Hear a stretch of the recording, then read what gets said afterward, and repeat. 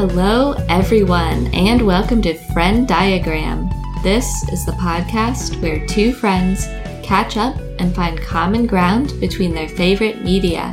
I'm Remy. I'm Kat, and today we will be doing an Emily Henry update discussing her 2023 release, Happy Place. Warning, spoilers ahead. Hi, Remy. Hey, Kat. What's going on? Oh, not too much. I mentioned on last week's episode that things were not going great for me. But I'm feeling really, really good today. This week was not nearly as grueling as the past couple of weeks, and I feel like I rolled with the punches a little bit better. And part of my mood today is that I got to go to my favorite local independent bookstore and add to my ever-growing to-be-read shelf. So I bought 3 new books today. What'd you get? I've got them right next to me so that I could show you their covers. Amazing. The covers are fantastic. So I'm going to go through them in my level of excitement for each of them. So, okay. Starting with the most or the least? The least exciting, I think. Okay. So, all of these are signed copies as well. So I really went all out. I just happened to find 3 signed copies of books that I was really excited about. So, I'm very excited to read Saturday Night at the Lakeside Supper Club. This is what the cover looks like. I am not going to lie. I mostly bought it because it is my favorite shade of yellow. And I love the cover. I just think it's wonderful. This is not really my genre, but I'm trying to get into more just like contemporary fiction and just like books about people doing things, living their lives. And I tend to find them a little more boring and like slow and hard to get into, but I'm trying to improve that aspect of myself. Cool. Maybe I'll read that and finally learn what the fuck a supper club is. I have no idea. Still a mystery to me. It's also set in the Midwest, which I know. That's the only place I've ever heard of people talking about a supper club. Oh, yeah. Interesting. That's a Midwest thing. Yeah. Okay, got it. Wish they would have told me what it was while I was there. I still don't know. I still don't know. But yeah, you should read it. The next book in my haul is called The Seaplane on Final Approach. This is what it looks like. Wow. What do you call the quotes on the front of a book? Pull quotes?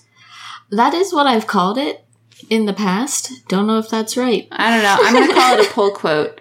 But the pull quote on the front was sexy and dark and strange and absolutely perfect. And this was written by Rebecca, I don't know how to say this last name, Rucasey.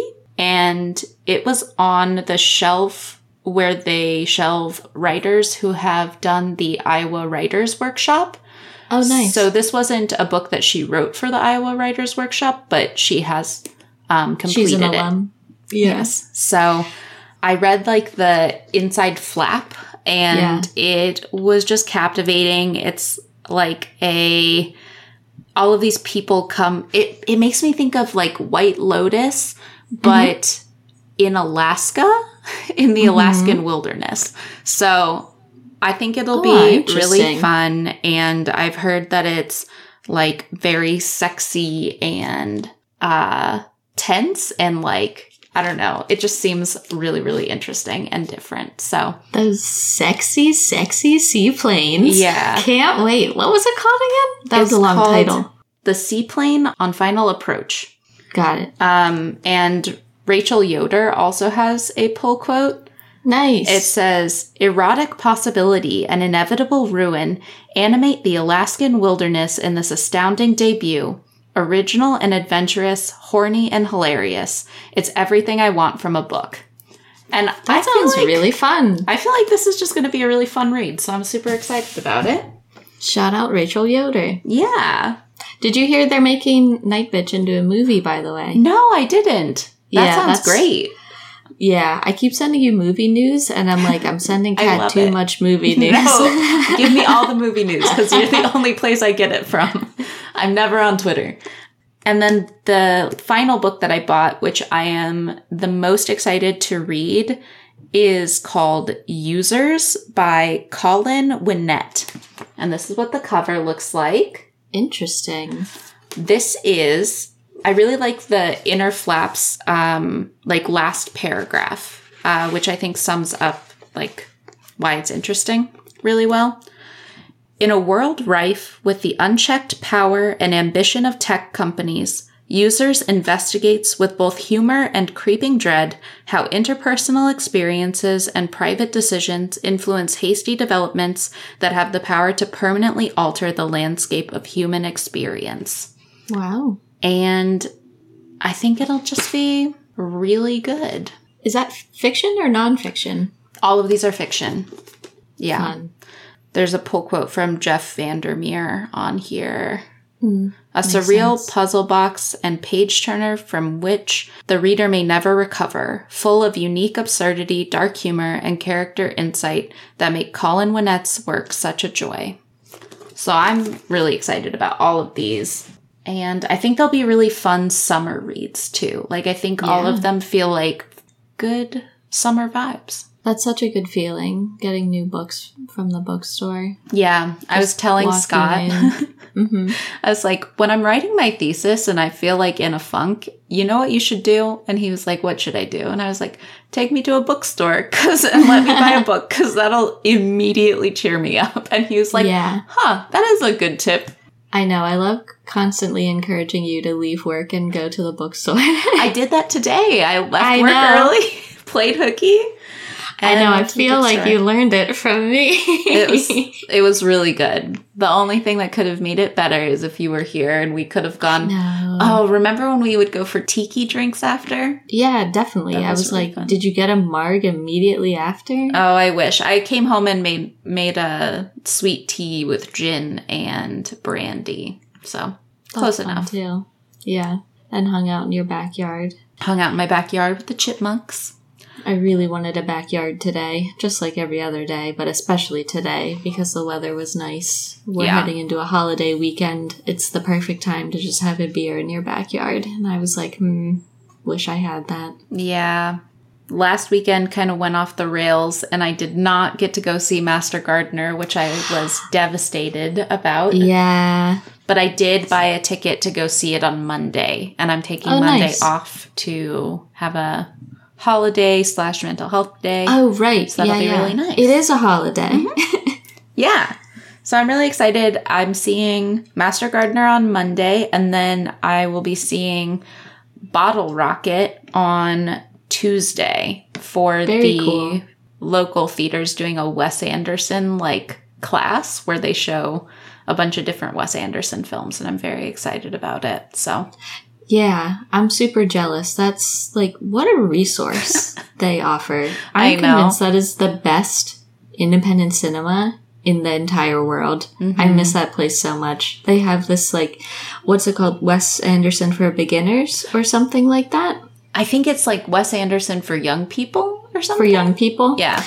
Young People's Guide to Wes Anderson, I think, is what it's called. That sounds right. Yeah. And it's so good. I can't wait. You buy a pass, and so then you get tickets to 4 of his films that they're screening. Yes. And after each screening, I forget the name of the person who's doing it, but a person gives kind of a lecture afterwards. He's so cool. He's a university professor.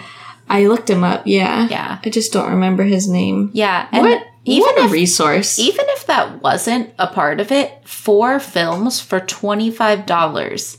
That's a great deal, because each ticket is $11 or $12 there. So that's 2 free movies. Which is already a deal. I know. I'm thrilled. It's so exciting, and it'll be every Tuesday for a month, and I'm just so excited because I do a really long day on Tuesdays usually, and that'll be a really good motivator to get out of work on time on Tuesdays. That's awesome. Yeah. Yeah, and then that'll lead you right up to Asteroid City. I know. Yeah, I think that's the point. Yeah. Yes, I know, but yeah, I'm just saying that's just another thing that makes it exciting. Yeah. Very fun. I heard a lot of good buzz about Asteroid City coming out of Cannes, so that's fun. Yeah. Do you have a favorite Wes Anderson film? Yes, I do. What is it?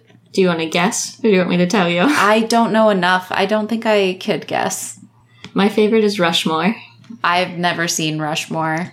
It's great. It's the one right after Bottle Rocket. Yes. When I was talking to my coworker about it, he was like, they should be showing Rushmore. Like, they're not showing Rushmore. And I was like, I don't know what that means, but... Yeah. So they're not showing that one. But maybe we can watch that one when we're in Maine for a movie night. That would be great. Yeah. Cool. Love that one. Well, they said I couldn't do it. They said I couldn't watch 3 movies in one weekend at 3 different theaters, but you know what? I did it. I pulled off the movie hat trick. Did the movie police come for you? They tried. They couldn't catch me. I absconded into the night. They couldn't do anything about it.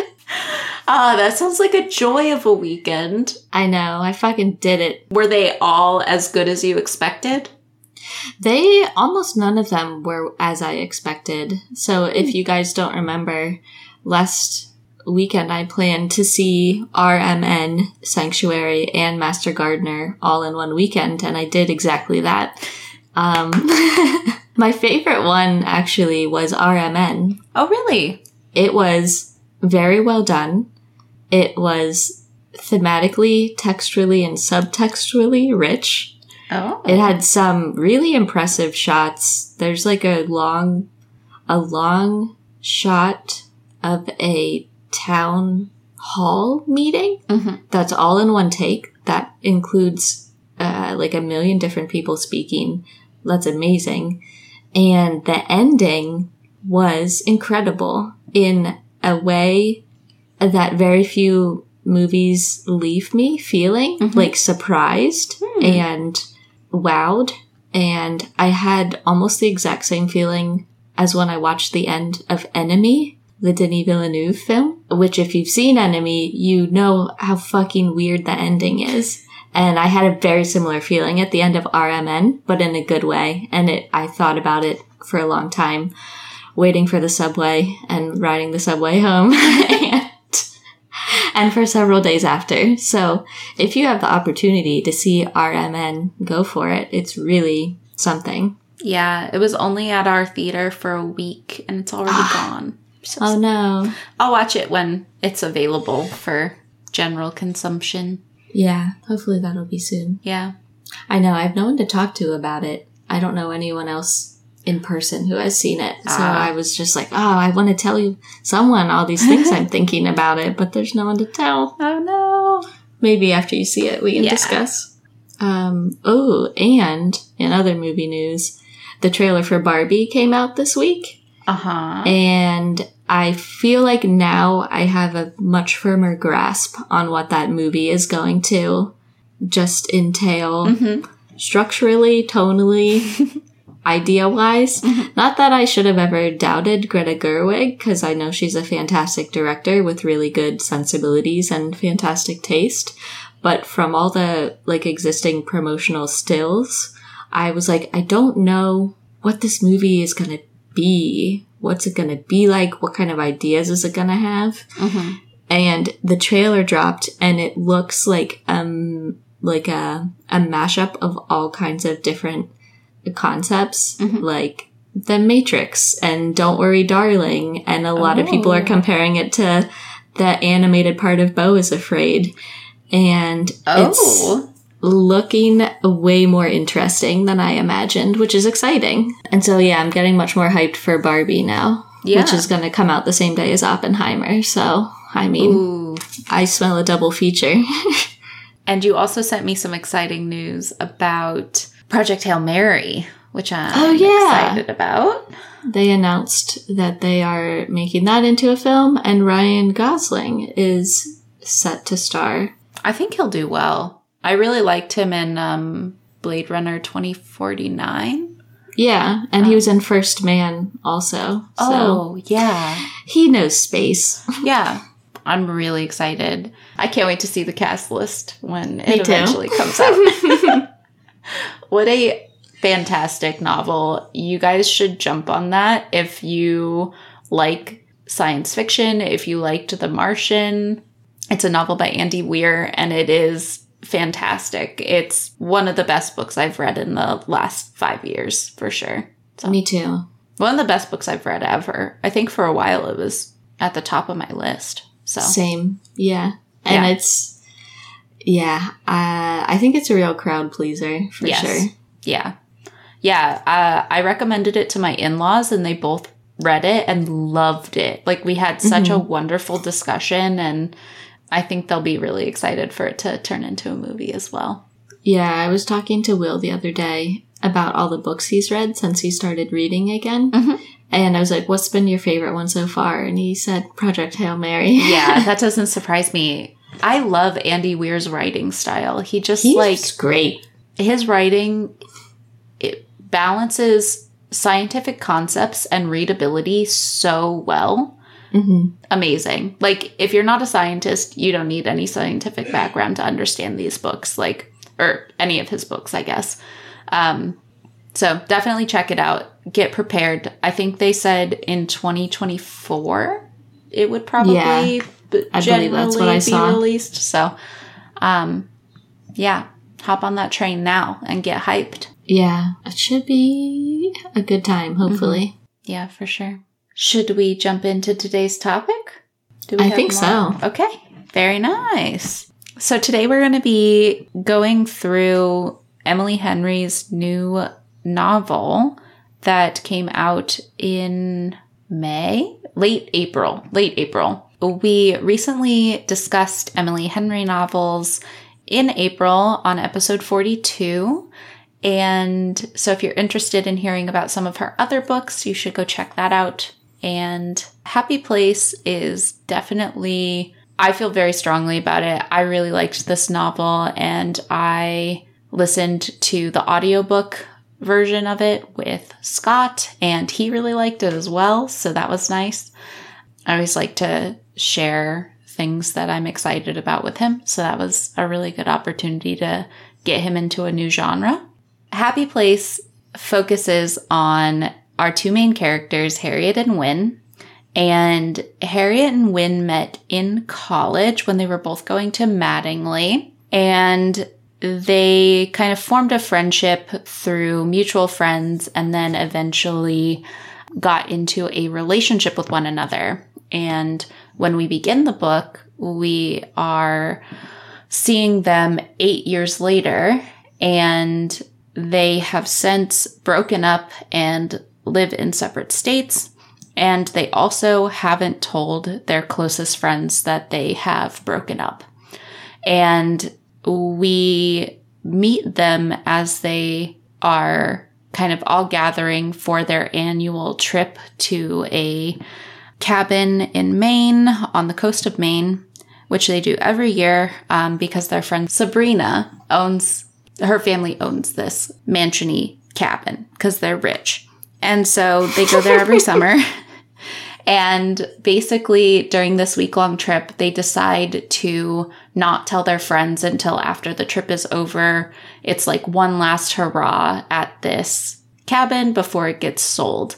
And so they don't want to ruin this trip for their friends, and they decide to pretend to continue their relationship. And we also know from the first chapter that they are engaged, or their friends believe them to be engaged. Right, because they were engaged up until relatively recently at the time of the story. So it's feasible that their long-distance friends wouldn't yet have learned that the engagement was broken off. This book is kind of the trope of two people who were in love and grew apart falling back in love because of some forced proximity type of thing.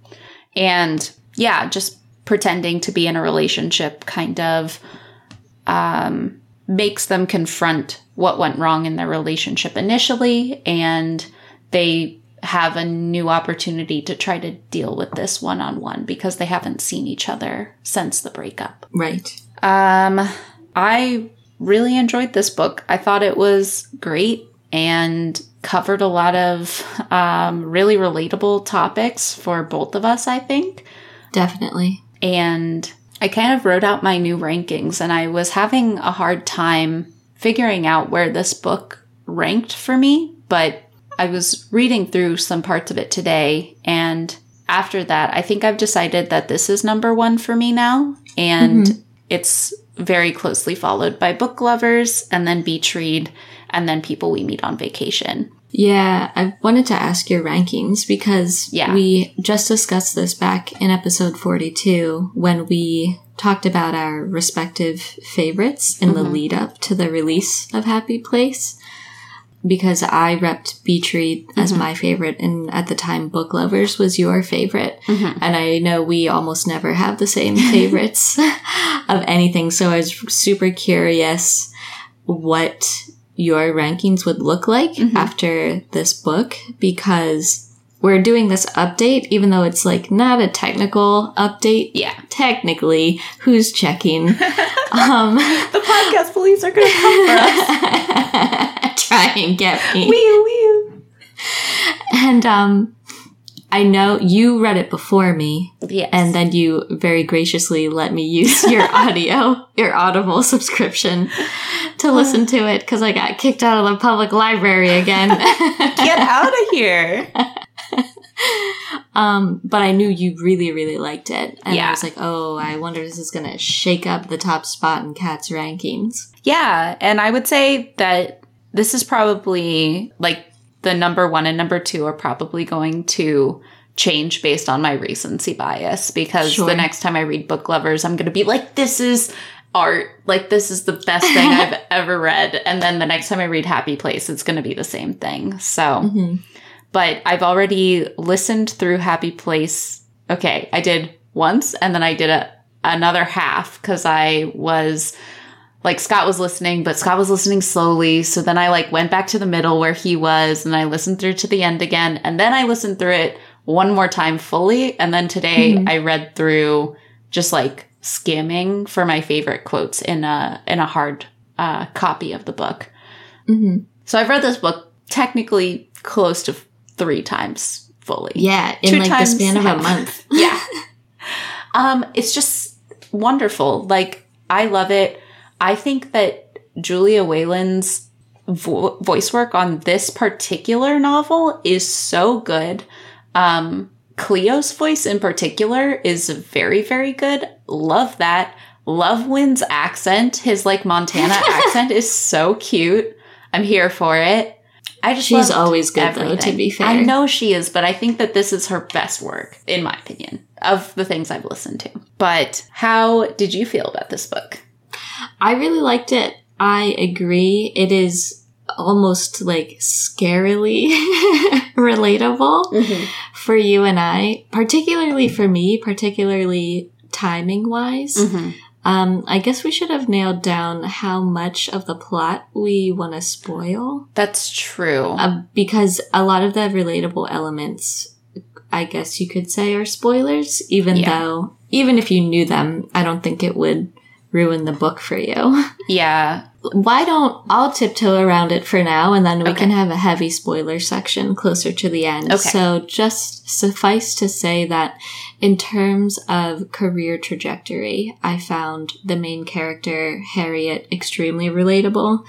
And I'm going through a lot of similar arcs to her in, like, the present day, like, down to the minute. And it's just another example of how Emily Henry really understands people our age. Yes. And she is one of the best writers I've seen capture a lot of the really big existential questions that people our age have to deal with. And it just feels really good knowing that someone else understands this and is coming to the same conclusions. I feel very, what's the word? Validated?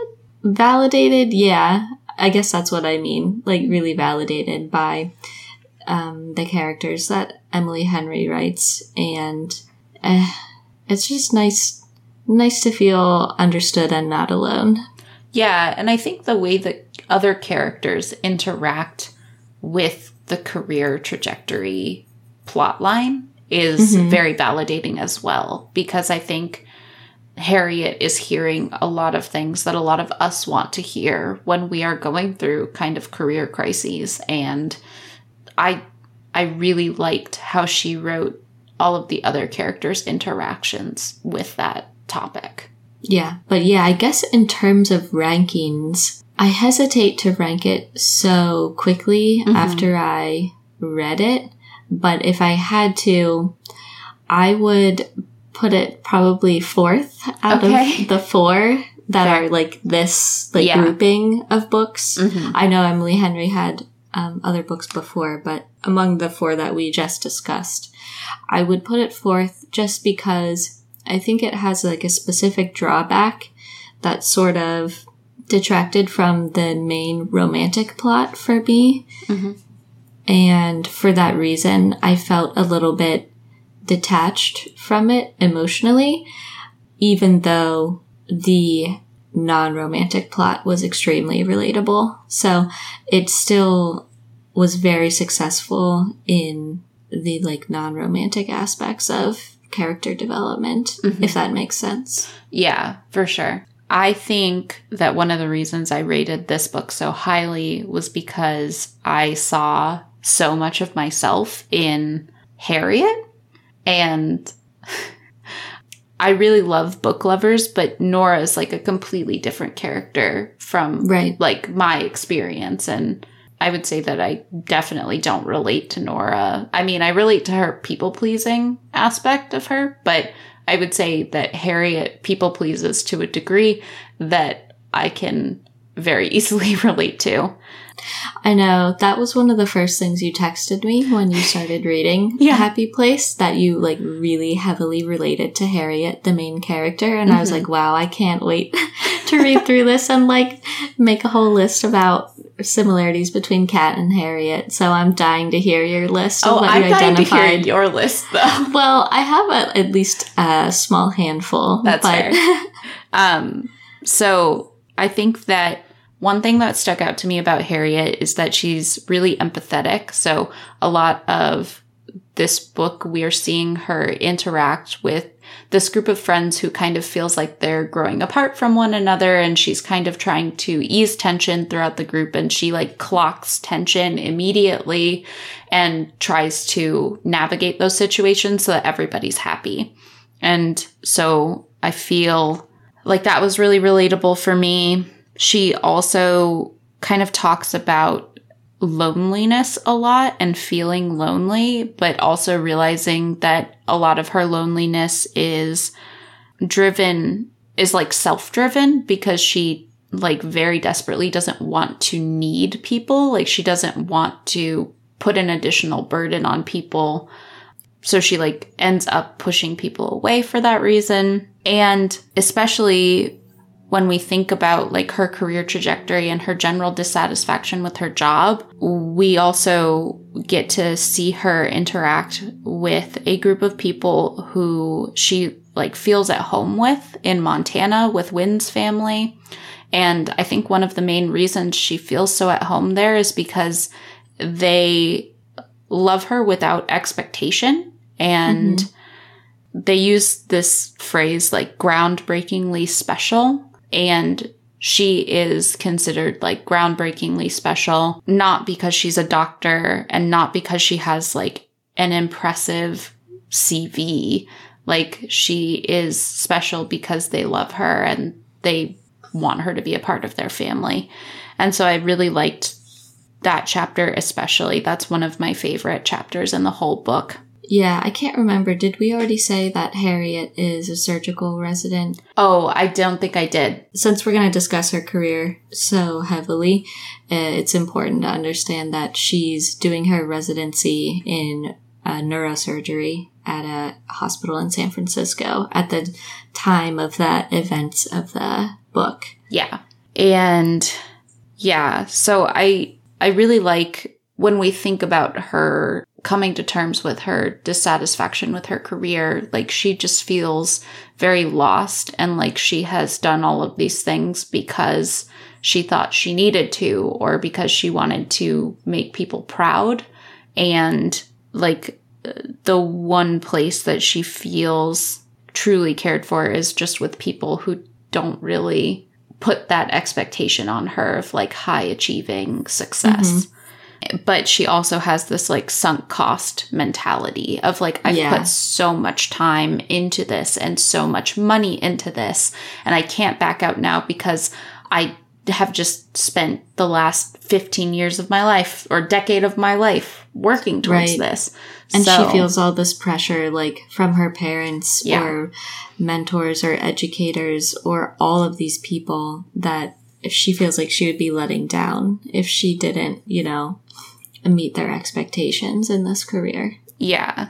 And it's really interesting to me because I can totally see a path for myself where I have even more similarities to Harriet, but I was raised by my mom who just like has always had the mentality of like, you do what makes you happy. I am not going to like push you one direction or the other. You always make your own decisions. And so I feel like that's what Wynne's family is. Like my mom definitely like aligns more with like that mentality. And I really enjoyed that. I thought that it was just like really wonderful to see those contrasts between the parents, and her parents like definitely love her and care for her, but it's just, they have different expectations. And I'm a person who like really rejects the expectations of others. Like the moment I feel like somebody starts expecting something of me, I like get kind of defensive and I'm like, stop it. I feel like, luckily my parents were the same way in that they never pressured me to do any one thing. And if anything, they were like, fuck that path, do something that makes you happier. So, also got really lucky in that respect too. Yeah. My last like note on this is that Harriet is very conflict averse, and she's like so scared of any conflict that she will like just put all of her feelings into a little box and then just like never deal with them. So like she like gives everybody else comfort at the expense of herself. But that's another reason that she like ends up pushing people away, because she's too afraid to be vulnerable with them. And she also thinks that she's going to lose those people if she does participate in a conflict or like a fight or something. And I wrote in my notes for today's episode, this book vocalized so many things I feel very deeply, and I will be reading the above to my therapist. Yeah. Because I think that Harriet discovers a lot about herself in this book, and I also felt like it was an avenue for me to discover a lot about myself through this book. Like, I've just never seen myself so well represented in a character before, and it's just like really meaningful to me that I have this like representation of my inner thoughts to like pull from. It like was such a exploration of my own psyche. This is like that time. This is like when I watched the first season of True Detective for the first time and saw Rust Cohle, and I was like, oh my god, it's me. Oh boy. I was like, there I am. Love that feeling. That's so funny. My number one similarity wasn't on that list that you just read. For me? For you and Harriet. Oh no. My number one similarity was using cleaning and organization to cope with extreme stress. You're so right. I didn't even think about that. Oh man. Yikes. Which is a good list. Yeah, add it to the list. It's not like it's a bad thing, but I definitely thought that was going to be on the list. Yeah, no, I didn't even think of that one. Good point. Did you have a character that you related to in this book? You know, the person I related to most was Wynne. Oh, really? Is that weird? No, but I wish I had kept a more active tally about it. There was just one interaction where I was like, something Cleo said made me think of you. Where they were talking about boundaries and how Harriet doesn't have boundaries and will like attend her dental receptionist's like baby shower or whatever. And Cleo was like, yeah, I've missed so many baby showers just simply because I didn't want to go. And I was like, I love this.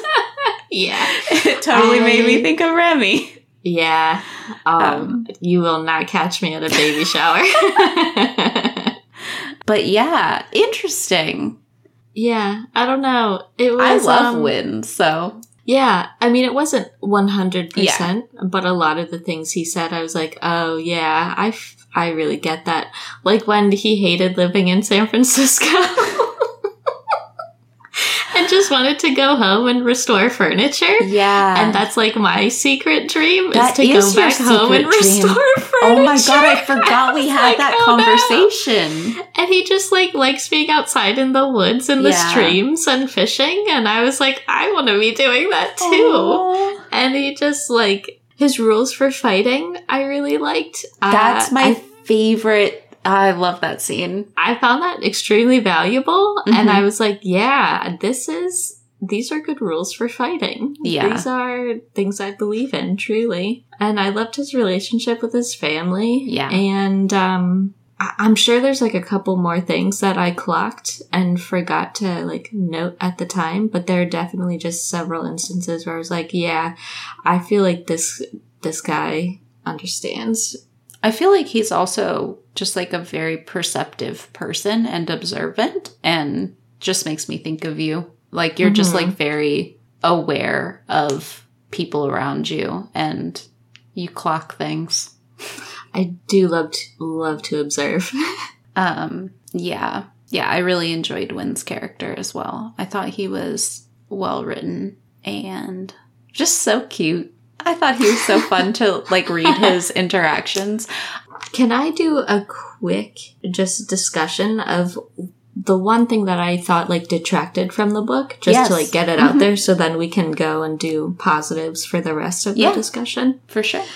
I just, in a general sense, I found that this book kind of broke one of the central tenets of Emily Henry that I previously enjoyed in a lot of her works, wherein people had frank discussions when you would want to have them in a timely manner. Yes. So as to avoid frustrating. long-lasting confusion. Yes. And that didn't happen in this. And I understand that in order for the plot to proceed in the way that it does, there had to be like delaying important conversations. But I did find that a little frustrating and a little hard to suspend my disbelief that people couldn't like get out that critical information sooner. Like the coffee table book. Like, we didn't need to make the coffee table book a 4-conversation issue. But, exactly. Like, I totally get what you're saying. That was one of Scott's main complaints while we were reading. He was like, I don't understand why we're, like, kind of drawing this out in the way we are.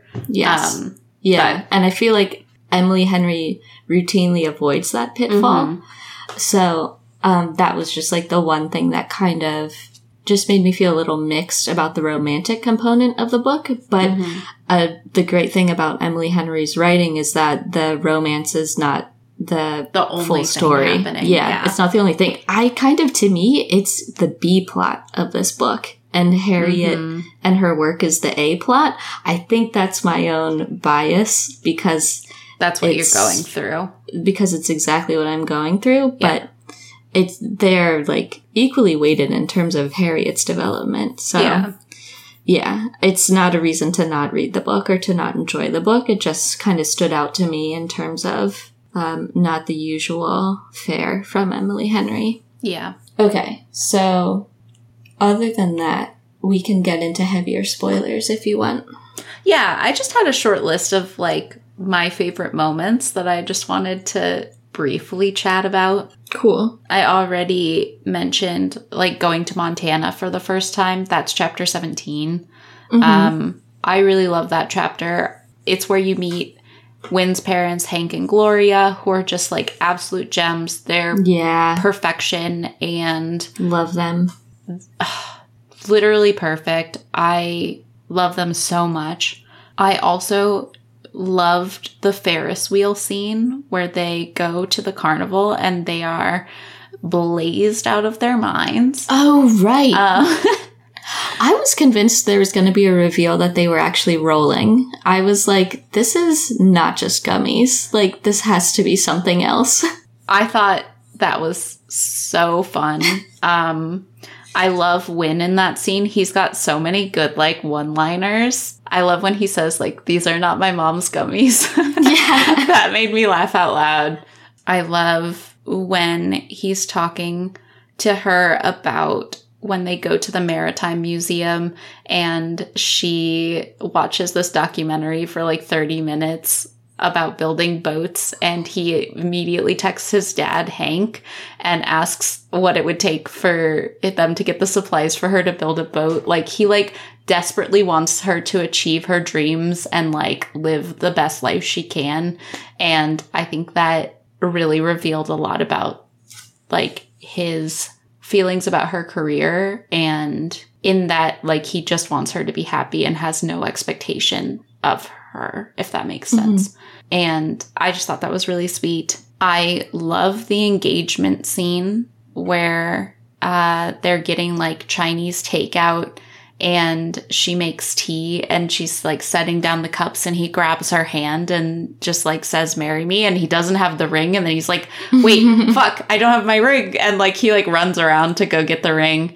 And I just thought that was like so sweet. And like, I love that he was like, I just couldn't like keep waiting to ask you. And I thought that was lovely. And then I really liked learning to fight, because that scene was like the perfect mix of like wholesome but sexy and angry, and like conflict resolution was happening. I was like there for every single second of it. I thought it was so good. But also just valuable advice. Valuable advice from Hank, our MVP. Yeah. And then I thought that this book also had the best epilogue of any of Emily Henry's books. Or it's not formally titled an epilogue, but like there's a couple chapters at the end where we're like resolving Harriet's plotline and like just having all of everything resolved and like see her living this lovely, happy life.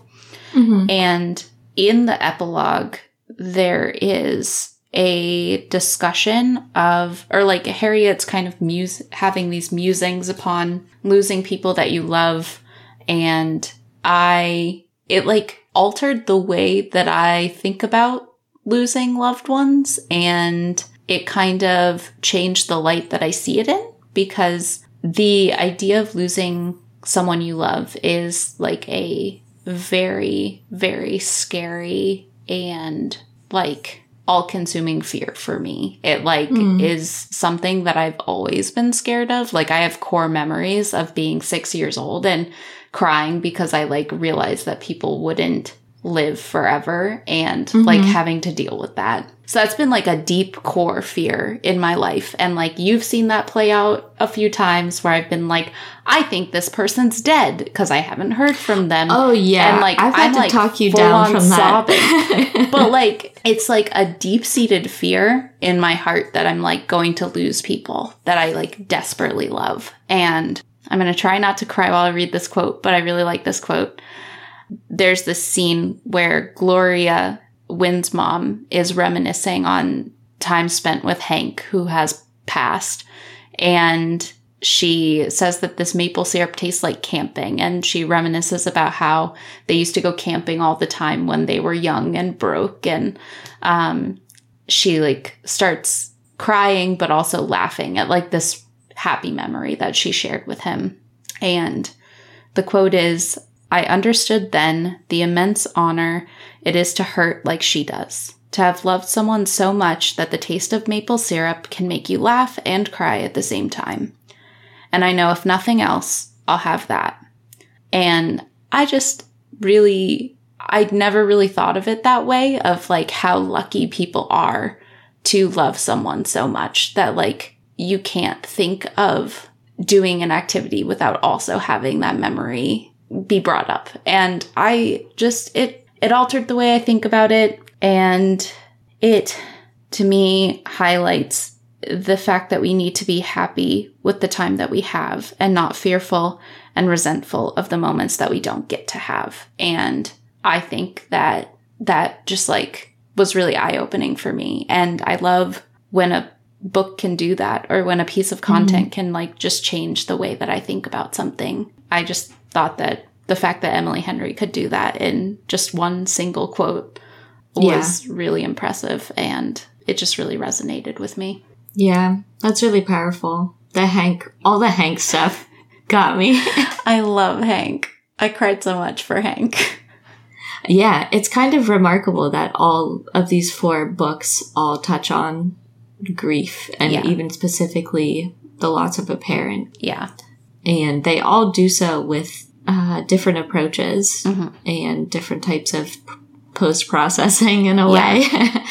And I know some people don't like that sort of heavier tinge to a romance, but I think it adds a lot of important depth because, like, I mean, look at you. Like, this is like these are really meaningful insights. Yeah. And just because it's in women's fiction doesn't mean it doesn't have value.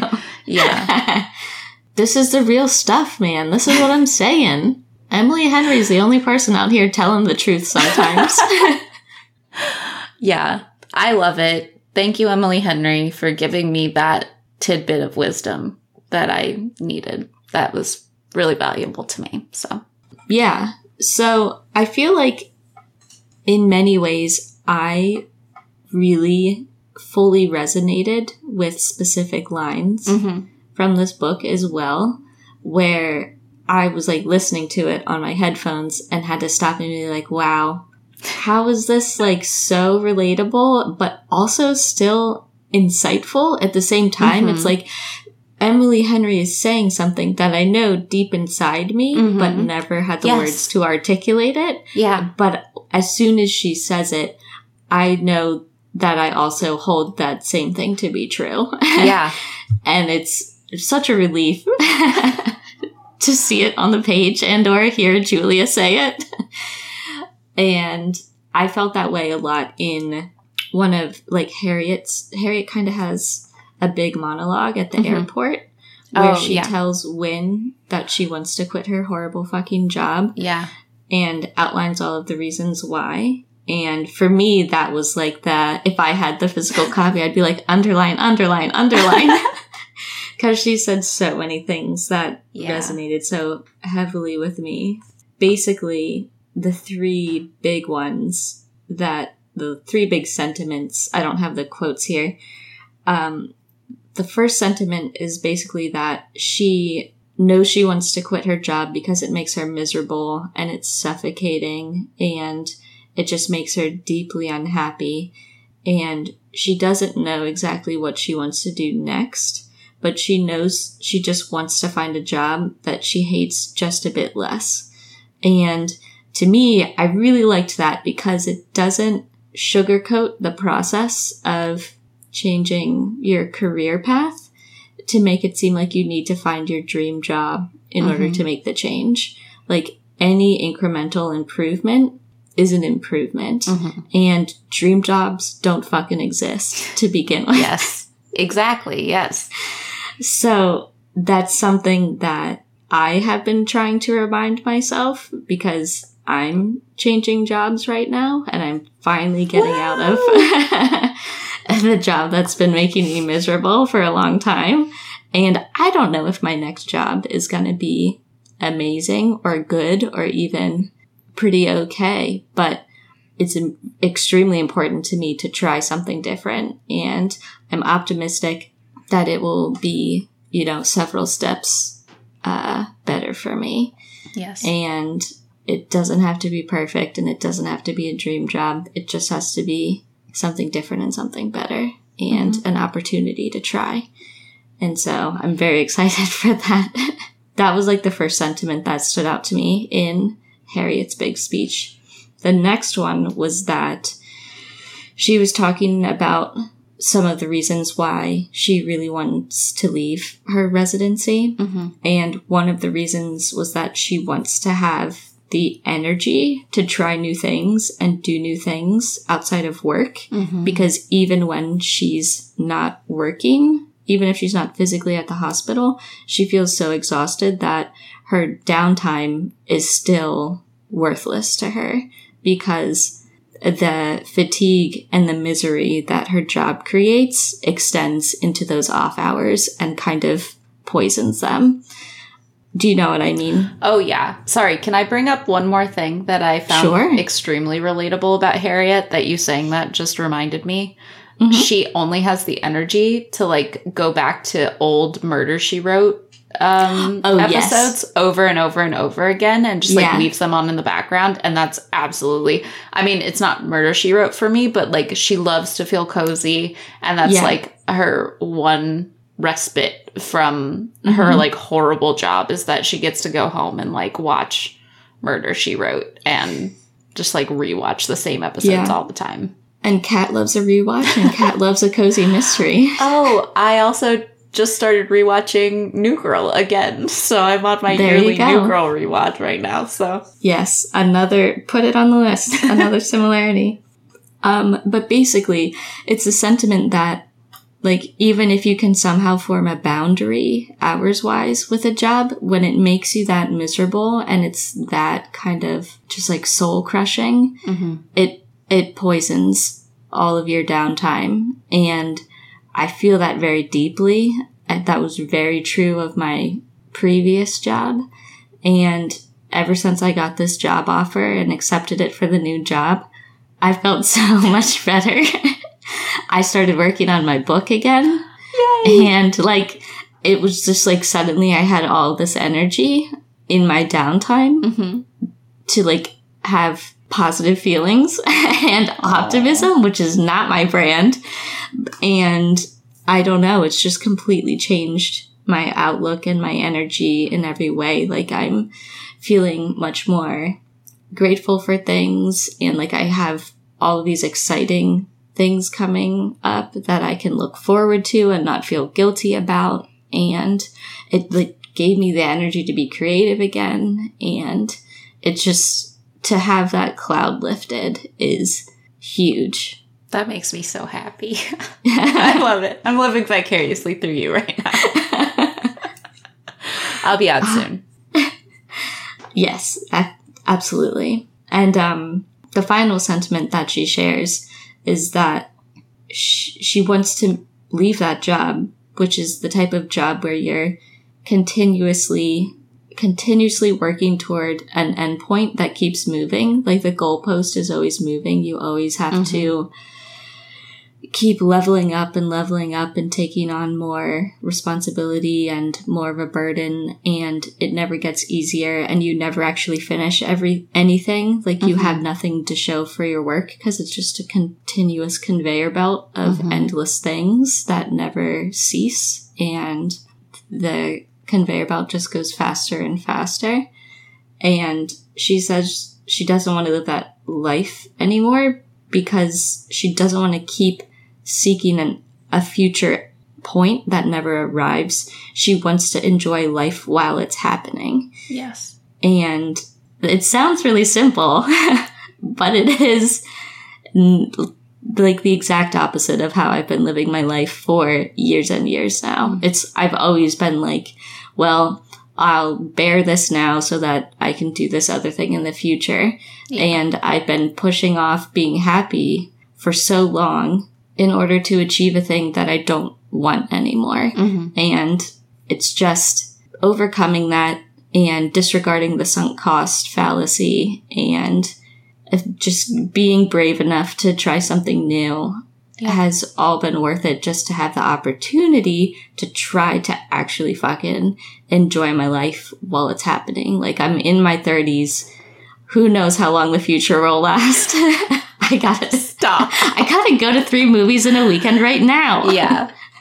I gotta write my book right now. I want to fucking actually feel enjoyment right now and not constantly live for the future all the time and, like, treat myself like shit in the moment because it'll be better for my future career. Like, fuck that. I just want to have an actual life in the present where I can see in front of me things that I've accomplished and things that I enjoy.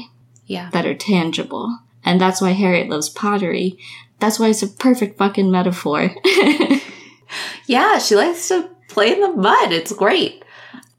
I love mud. Yeah. Yeah, and I also love that she has a complete shift in career.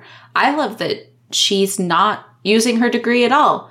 I fucking love that for her. Hell yeah. I validate that. I stan it. I think that's amazing. And I think that we are too young at 18 to know what the fuck we want to do for the rest of our lives. Like, I think committing yourself to a career right when you start college sucks. I think that mentality is a way to set people up for failure and a way to set people up to hate their lives and just like ultimately tie their self-worth to their career. And I think that's fucked up. And I think we should be allowed to not use our degree because, like, yes, there's this sunk cost fallacy. And yes, would it be nice if I finished up my PhD and got to do something relevant to what I've spent the last many, many years doing? Like, yeah, that'd be nice.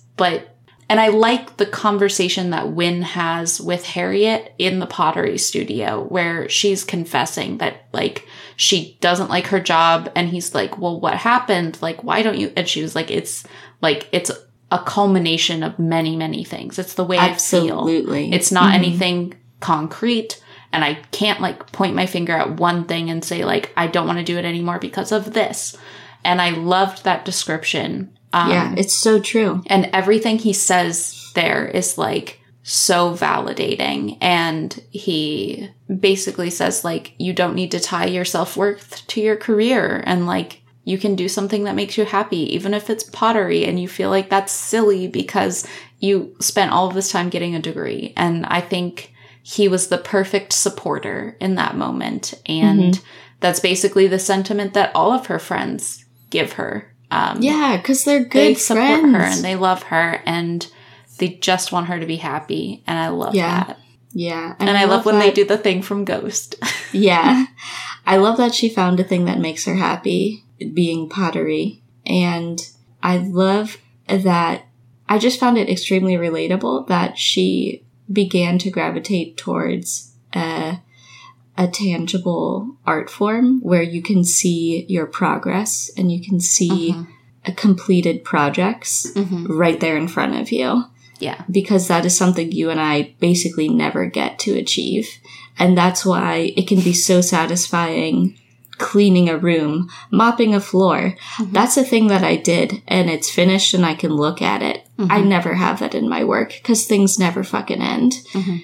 And that's why I make spreadsheets. Because I'm like, at least I can tangibly see the timeline. Like, I can tangibly see all the steps that I need to do. Yeah. So I was also extremely pleased that Harriet went in, like, the pottery direction. Because you don't owe anyone anything. Don't use that fucking degree if it makes you miserable. Who the fuck cares? Do what makes you happy. Emily Henry says do what makes you happy. Emily Henry told me to quit my job. I'm just saying. Emily Henry's enabling me. And, yeah, I'm just so pleased for Harriet. Yeah. And she's living her best life. Yeah. Fuck yeah. And if you feel like you're trapped in that sort of prison, specifically the prison of academia, I have a Twitter account that I want to recommend who shares many similar sentiments to all of these topics that we're discussing right now. It's very worthwhile to give a follow to @LifeAfterMyPhD on Twitter. That account understands exactly what we're saying, and they do a really good job of calling out a lot of the toxic thinking that you are indoctrinated with when you're trapped inside of academia.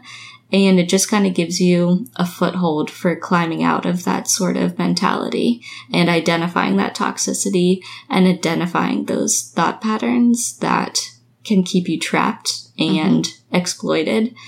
And I highly recommend them @LifeAfterMyPhD on Twitter. And that will be in the show notes. Yeah, I just recently found them, but they remind me a lot of the stuff my therapist used to say to me when I was in my PhD program, and she was trying to get me to, have a lot of these realizations. So shout out to her. She did a great job. I finally made it out. She would be so pleased. I should send her a thank you note. You should. That'd be lovely. I'm sure she'd really appreciate that. Yeah, I think she'll be psyched. Yeah. Yeah, and your happiness is valid. Like, your happiness is more important fucking titles and shit. Yeah, and my family is so excited because they know they'll get to see me more now. And I got the job offers while I was at the wedding weekend, and everyone was losing their minds. It was great. I was like, I'm so excited. Oh, so exciting. And I'm working on my book again. That's so big. That's huge. And I feel energized about it. I'm so proud. Huge for me. That's wonderful. This is so good. This is so good for my own mentality. I'm like, I dug the tunnel. You can use it anytime you want. I don't know. I might just edit podcasts. Hey, if you're looking for podcast editing services, I'm not currently taking too many clients, but would love to explore that possibility in the future. I do a pretty good job. I have a year of experience now, so. Where should they contact you at? Just email us at frienddiagrampod@gmail.com. But yeah, I love editing podcasts. I think that if I got paid to do what I spend a lot of my time doing anyway, which is listening to podcasts and enjoying them, I would really love that. Yeah. So that could be my pottery. Also, immediately after reading Happy Place, I did Google if we had a pottery studio near us. Mm-hmm. And there is one. It's I walk past it at least 3 times a week. It's right by my house. And so I'm going to go do pottery with my mom the next time she's out. That's awesome. Yeah. I'm very excited. It's very similar to that, a very similar concept to that pottery studio that they go to in Maine, where you make the stuff and then they fire it and ship it to you whenever you need it, or you can come pick it up.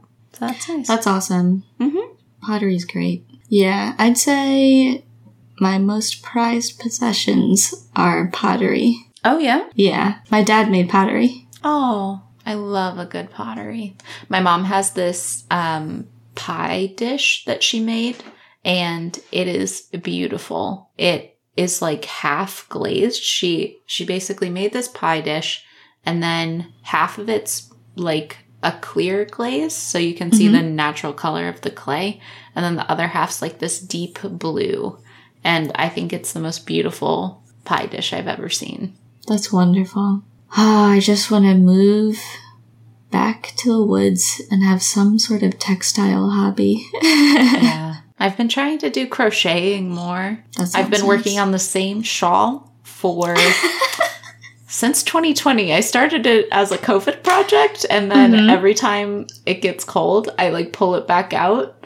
So now I'm trying to work through all of my yarn before I move, and trying to finish projects that were in progress and stuff. Amazing. So I'm working on a shawl in May. So wonderful. It's kind of odd, but it's been fun. I've been liking it. So do things you love. Try to carve out time where you can, because it'll make you feel better. Play some Stardew Valley. Yeah, I can tell that I hit rock bottom recently because I also started a new Stardew playthrough. So I was like, wow, my life is not going well. Yeah. All of the red flags are just waving in the wind right now. Yeah.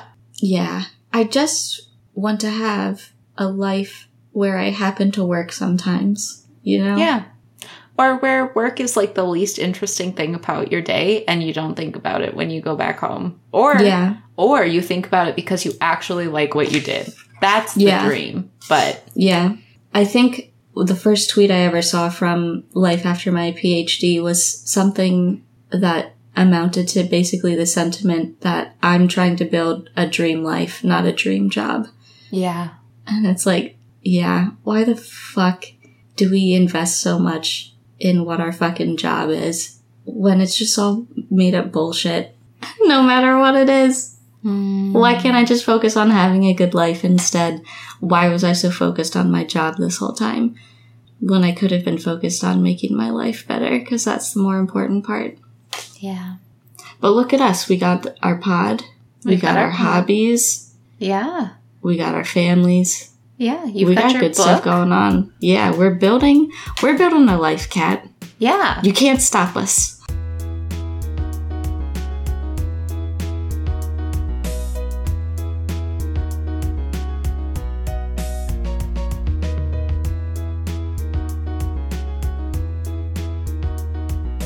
Thanks for joining us this week on Friend Diagram. Thank you to Tyler Seek for the creation of our intro and outro music. Did you take any of our recommendations? Have any thoughts on the show?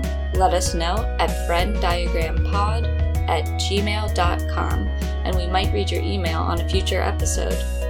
If you can, please take a moment to rate and review the show on your podcast app of choice, and we'll see you back here, same place next week. Bye for now.